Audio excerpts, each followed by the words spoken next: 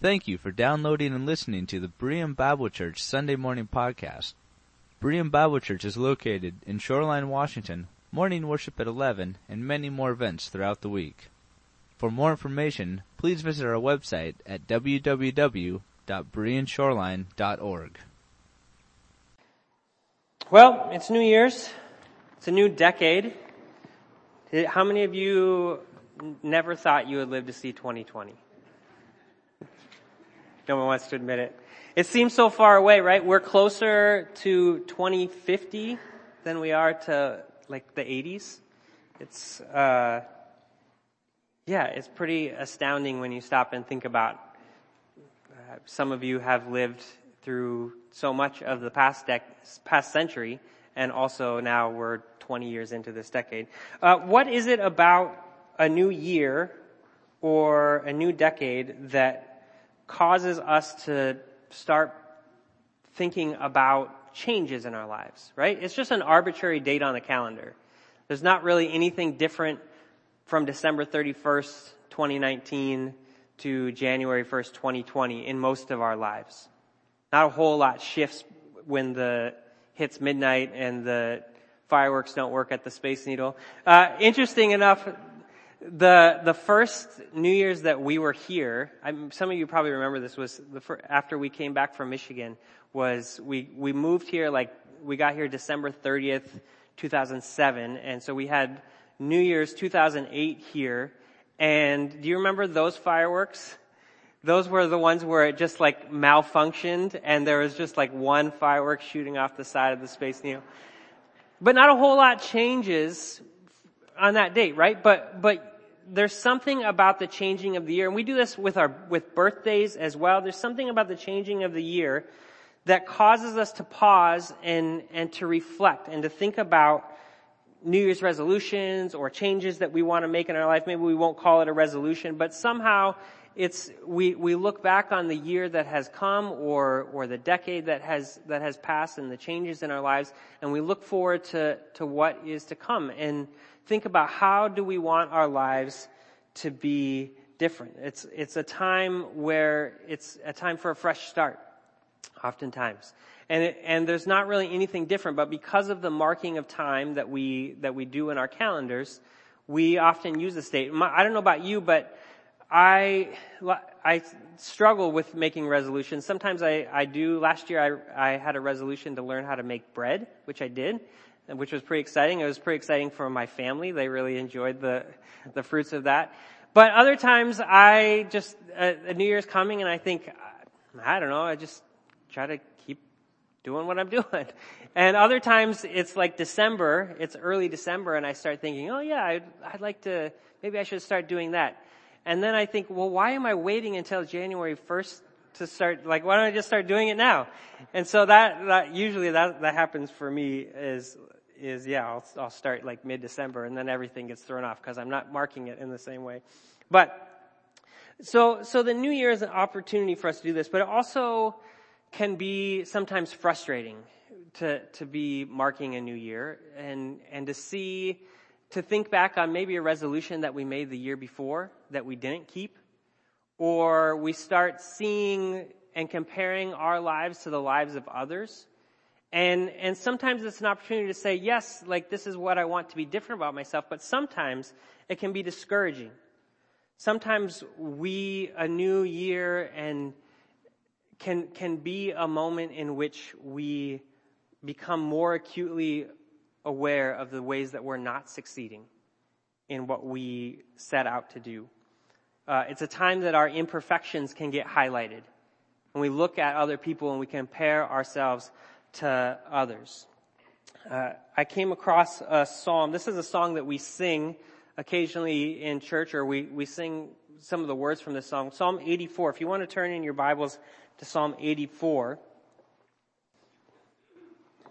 There's a psalm here that I've been familiar with because of the song mostly for a while, and it presents both an ideal, but it also presents a reminder perhaps of the way, at least for me, areas where I see what the psalmist is saying here, and I say, well, doesn't really ring true from my experience. And so let's open in prayer, and then we'll read our psalm together. God, as we gather together as a church family, we have been gathering here in this place for over 50 years.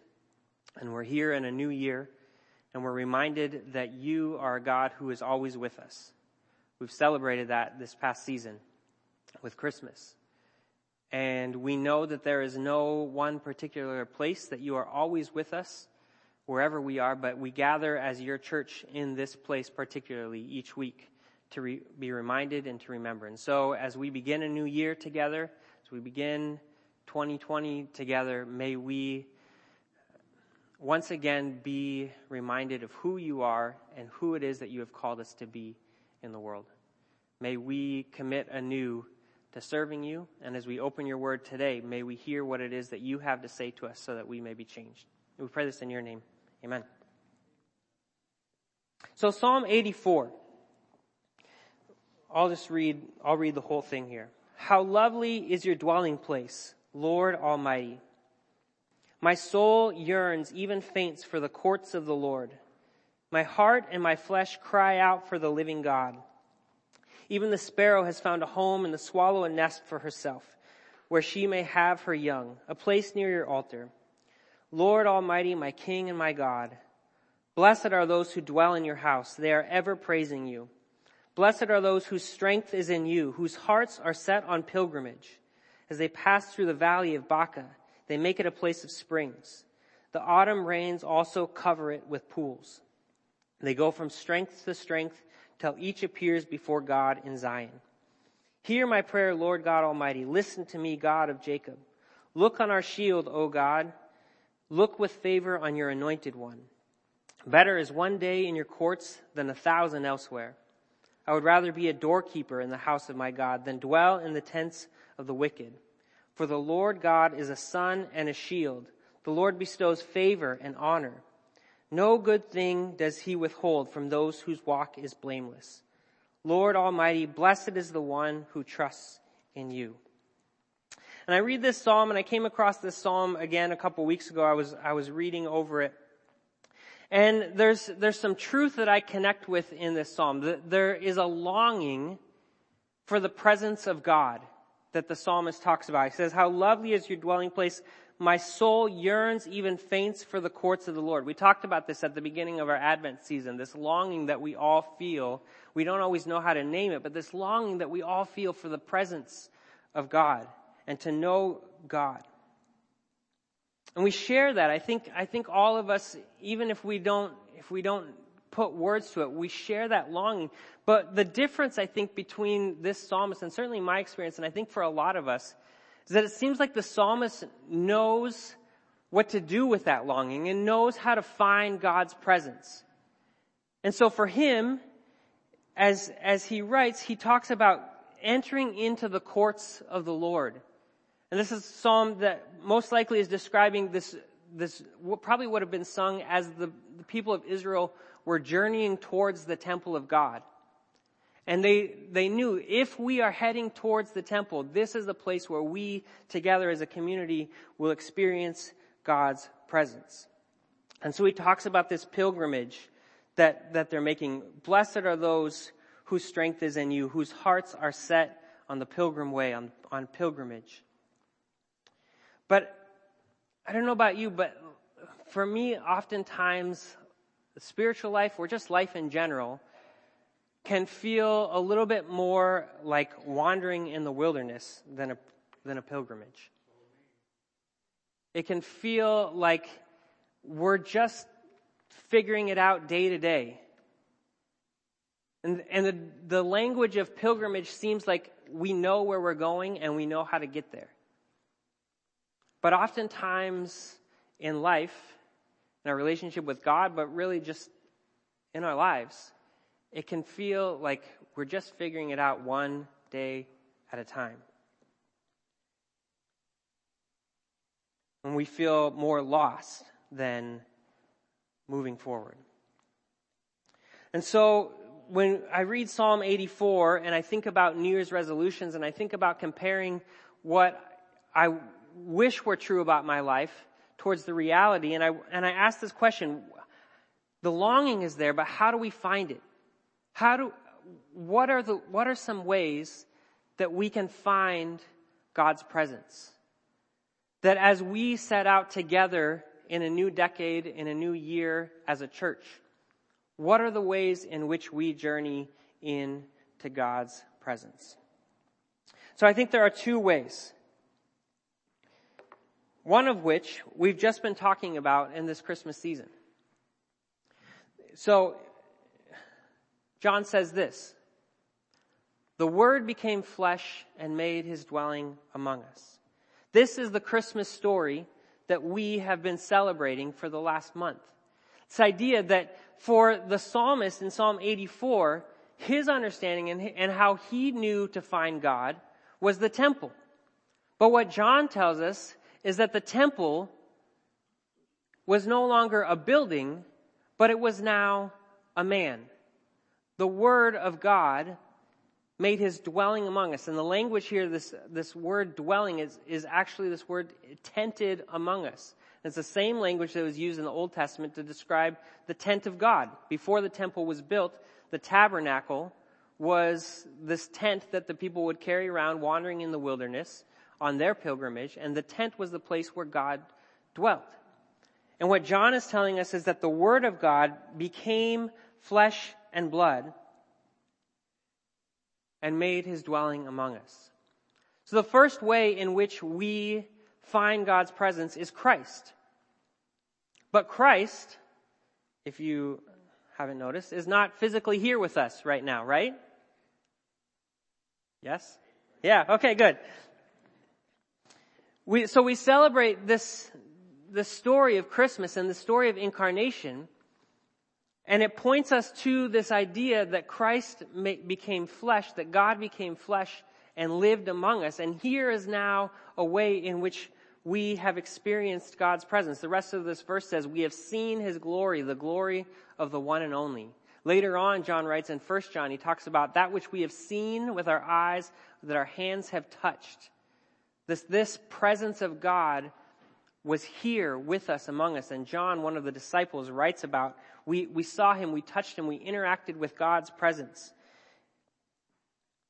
So how do we find Christ today? How do we learn about Christ? How do we have relationship with God? How do we come into God's presence today? Well, here's what Jesus said about himself when he was here. He says, "You study the scriptures diligently because you think that in them you have eternal life. These are the very scriptures that testify about me." The scriptures, all of them, from Genesis through Revelation, point us and reveal God to us, and particularly reveal Christ to us. It's not by coincidence, I don't think, that John, when he's referring to Jesus, refers to him as the Word of God. The Word of God is how we know Jesus. And so the first thing I think as we think about this year, what does it mean to step into God's presence? How do we go from a wandering to a pilgrimage? Is to intentionally engage God's Word, to read it, to make a practice of going back to Scripture and learning from it.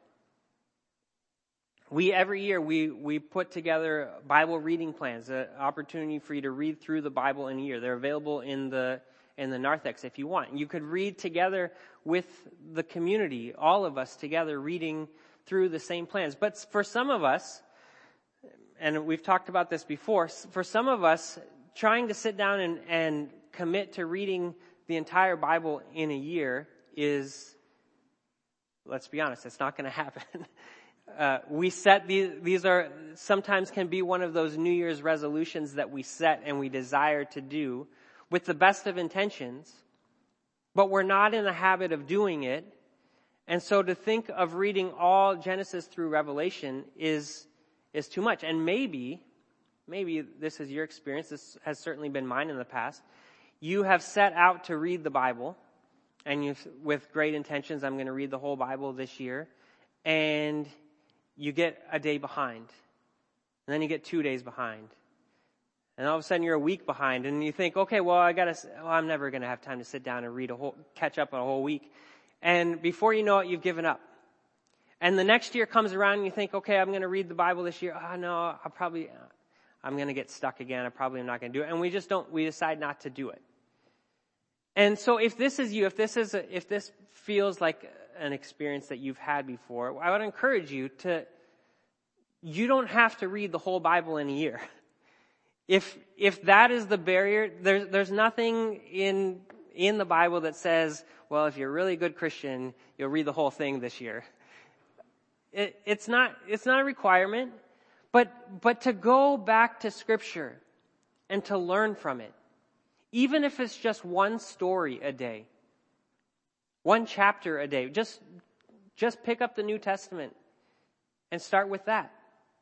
Pastor Jim has joked with me before. I've said, if the thing that keeps you from reading the Bible is that you get stuck in Leviticus, because Leviticus is hard, and that's the thing that keeps you from reading the Bible because you can't get through it, then skip Leviticus. And it's not that Leviticus isn't important. Leviticus has tons of great things in it, but if that's the thing that's keeping you from reading God's Word this year, then don't do it. Skip that part. If you get stuck in the genealogies, it's okay to skim through it. There's important things that we can find in those things, but it's better to be reading daily. Find a translation that works for you. It doesn't have to be something that is as literal as you can read a paraphrase. But going back to God's Word so that we can know Christ. The point of it is not just to read it, but to know Christ through His Word. And so the first thing that I want to encourage us all with this year is to read God's Word so that we may know Christ, that we may walk into His presence on a daily basis. If you can't do it, if you miss a day, it's okay to just skip whatever it is that you've missed and start with the other thing. It's more important to be reading it some than to be reading the whole thing. And ideally, we're learning, and as a church community, we're reading the whole thing. It's not that some parts aren't important, but it's important that if we're getting stuck on something, it's more important that we go back and we start again than we just give up. So I encourage you this year, if you want to do a full year reading plan, they're in the back. I think this Old and New Testament, so you could just do the New Testament part. You could just read a chapter of John a day through the rest of the month and then start with something else. It doesn't have to be a plan. You just pick it up and read it.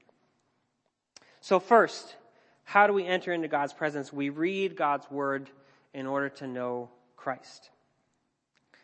Secondly, Paul tells us this. Paul says, we are the temple of the living God. As God has said, I will live with them and walk among them, and I will be their God, and they will be my people. So, the psalmist in Psalm 84 is talking about this journey to the temple to know God's presence. John tells us that Christ is the tabernacle among us, made His dwelling among us. But Paul tells us that those of us who have put our trust in Jesus have the Holy Spirit in us, and we are the temple of God. That God's presence is in us and among us. You are the temple of God. I am the temple of God. We, as a community, are the temple of God. We are the place where God has chosen to make His presence known here on earth. This is not a metaphor that Paul uses. He's explaining to the people. He says this multiple places, particularly in Corinthians, which is significant, I think, because the Corinthian church, if you know anything about it, was not a very righteous church, I guess. They're not the ones that you would say, oh yeah, that's a really good Christian church. They had all kinds of problems, but Paul reminds them again and again, you are the temple of God. You are the place. We are the place where God has chosen to make his presence known here in this world today.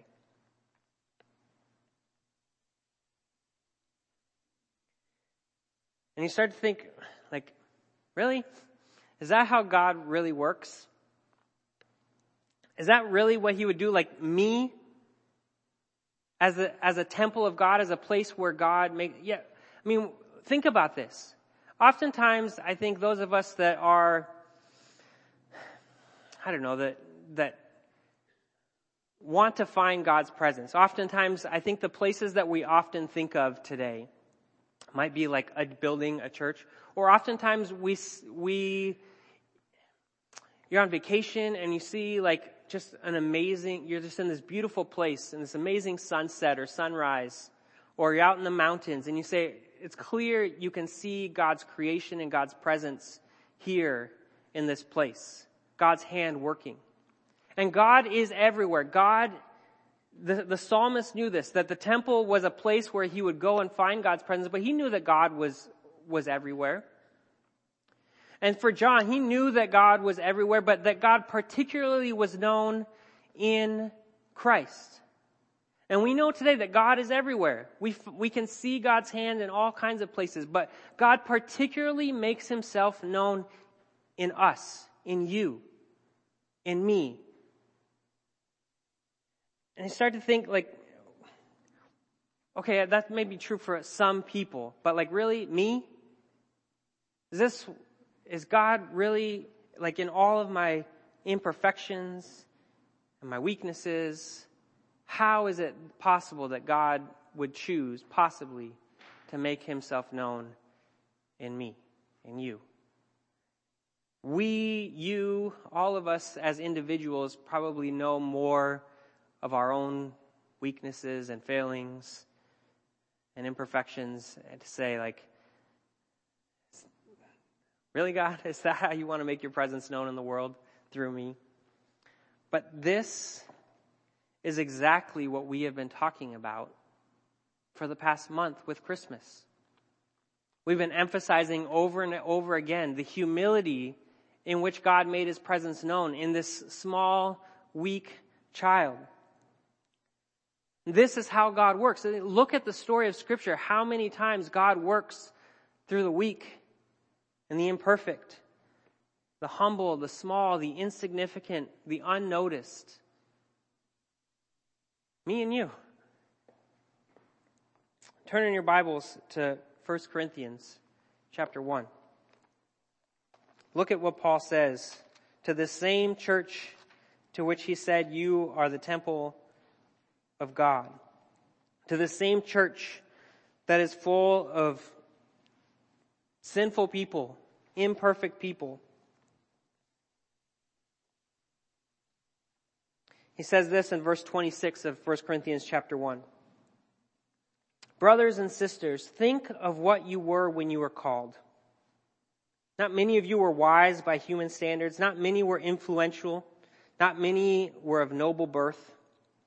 But God chose the foolish things of the world to shame the wise. God chose the weak things of the world to shame the strong. God chose the lowly things of this world and the despised things and the things that are not to nullify the things that are, so that no one may boast before him. It is because of him that you are in Christ Jesus, who has become for us wisdom from God, that is our righteousness, holiness, and redemption. Therefore, as it is written, let the one who boasts, boast in the Lord. God chose you to be his presence on earth. And Paul says, God particularly chose the weak and the foolish, which I'm sure you probably, if you're the Corinthians, you're like, hey, thanks a lot, Paul. But God, this is how God works. He chooses not just the great and the powerful, but he chooses the small and the insignificant, and he chose you to be his presence. He chose you. And again, if you're like me, oftentimes I'm sitting in a room like this and I'm hearing a sermon like, I guess that's true. God chose all of these people around me to be God's presence. But God also chose you. It's not just about the other people, but hear these words that God is working in you to be his presence on earth. God chose you. And I don't know about you, but it's easy sometimes in our world to look at the famous people who are Christians, right? We all get excited about Russell Wilson being very open about his faith. He wins a game or he loses a game. Hopefully he wins today. But we get excited that here's a man who has a platform. He's a celebrity, and he's proclaiming God through that platform. And that's great. But God doesn't primarily do his work in the world through people like Russell Wilson. It's great that he's out there doing that, but he also, and I would say primarily, is doing his work in the world through people like us. People that nobody outside of our own little community knows who we are. We're not celebrities. We're not super famous. We're just regular people living our lives, going to work. And these are the people, you are the people, we are the people that God has said, I will dwell among you. I will live in your midst, and I will make my name known to the world through you. And sometimes we look to those famous people to be the ones that are the face. But we are the face of God to the world. Look again what Paul says. It says, "It is because of him that you are in Christ Jesus, who has become for us wisdom from God. That is our righteousness, holiness, and redemption. Therefore, as it is written, let the one who boasts, boast in the Lord." Paul isn't saying all of these things about God, we are the temple, to make us feel more important about ourselves, but to point us to the work that God is doing in the world, and to point us to the reality that this is the story of God, that throughout history, look at the Old Testament, there's so few people that are the kings that are the ones that God is choosing to use. We started our Advent story on David. And it wasn't the oldest, it wasn't the firstborn that God called to be king. It was the youngest, it was the most insignificant of all of Jesse's family, the one that wasn't even worth being called in for the feast.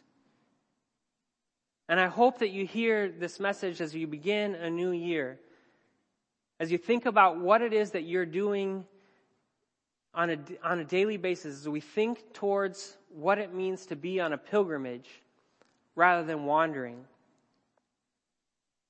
And to recognize that you are part of this community and everyone else is a part of your community, that we find God's presence through one another. And this is why, as a church, we're committed to reading Scripture together.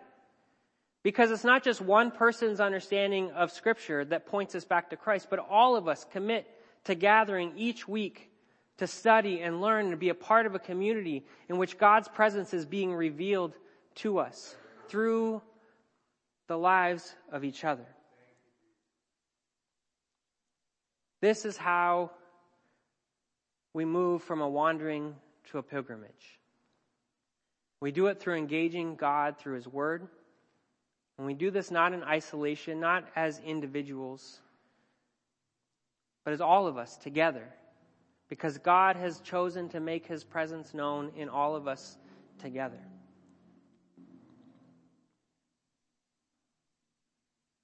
So for me, as I think about New Year's resolutions and I think about what does it mean to be on this pilgrimage, here's the commitment that I am hoping to make this year, to be reminded of.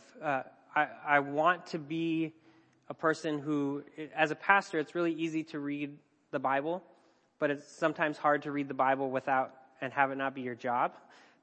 So I'm committing myself, and you can hold me to this, to read the Bible and not ever plan a sermon around anything that I'm reading through that particular time. But I'm also committed that when I look in the faces of all of you here, and when I look at myself, that I can say,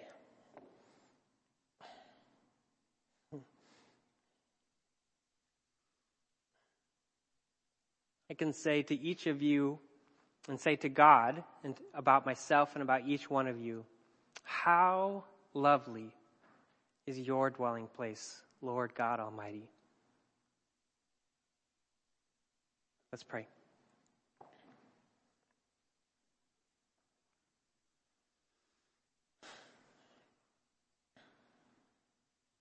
God, you have chosen us.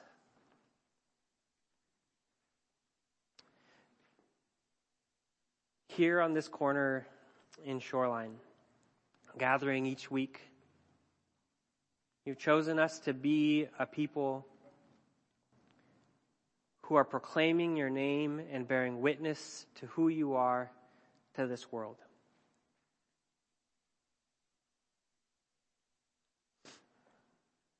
The hope for this world is not in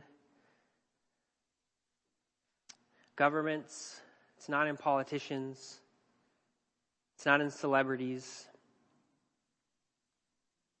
The hope for this world, God, is in you. And you have chosen to make yourself known in us. As your church, may we be a people who shine forth your presence in this world. May it be said of us in this year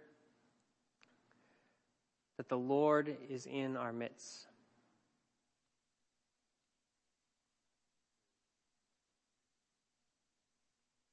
May we proclaim and worship as we see your hand in one another and in our own lives. May we proclaim how lovely is your dwelling place, Lord God Almighty. A blessing and a prayer for us as we begin a new year together. May we know God's presence this year. May our wanderings turn towards pilgrimage together.